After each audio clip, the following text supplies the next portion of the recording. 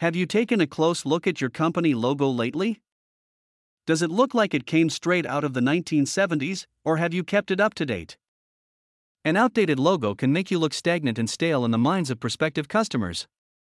To combat this effect, many companies redesign their logos every so often to keep them fresh. If your company is considering a logo update, here are some tips to help. 1. Consider how it will be viewed. Choose a logo that looks good large or small. This will allow for more variety in your ads and other printed materials. Avoid small type and overly wordy taglines. 2. Simplicity is the key. Keep it simple. Your logo doesn't have to look fancy to grab attention. Just look at IBM and Apple.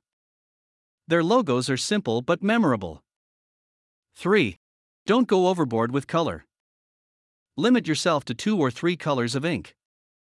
Having too many ink colors in your company's logo will put an unnecessary strain on your printing budget and might actually look distracting, rather than distinctive. A nice-looking, 2-color logo will give you the professional look you want at a reasonable price. For more great logo ideas, take a look at our logo design portfolio. We can help you develop a distinctive logo at an affordable price. Or if you already have a logo in mind, we can show you how to use it more effectively on your printing.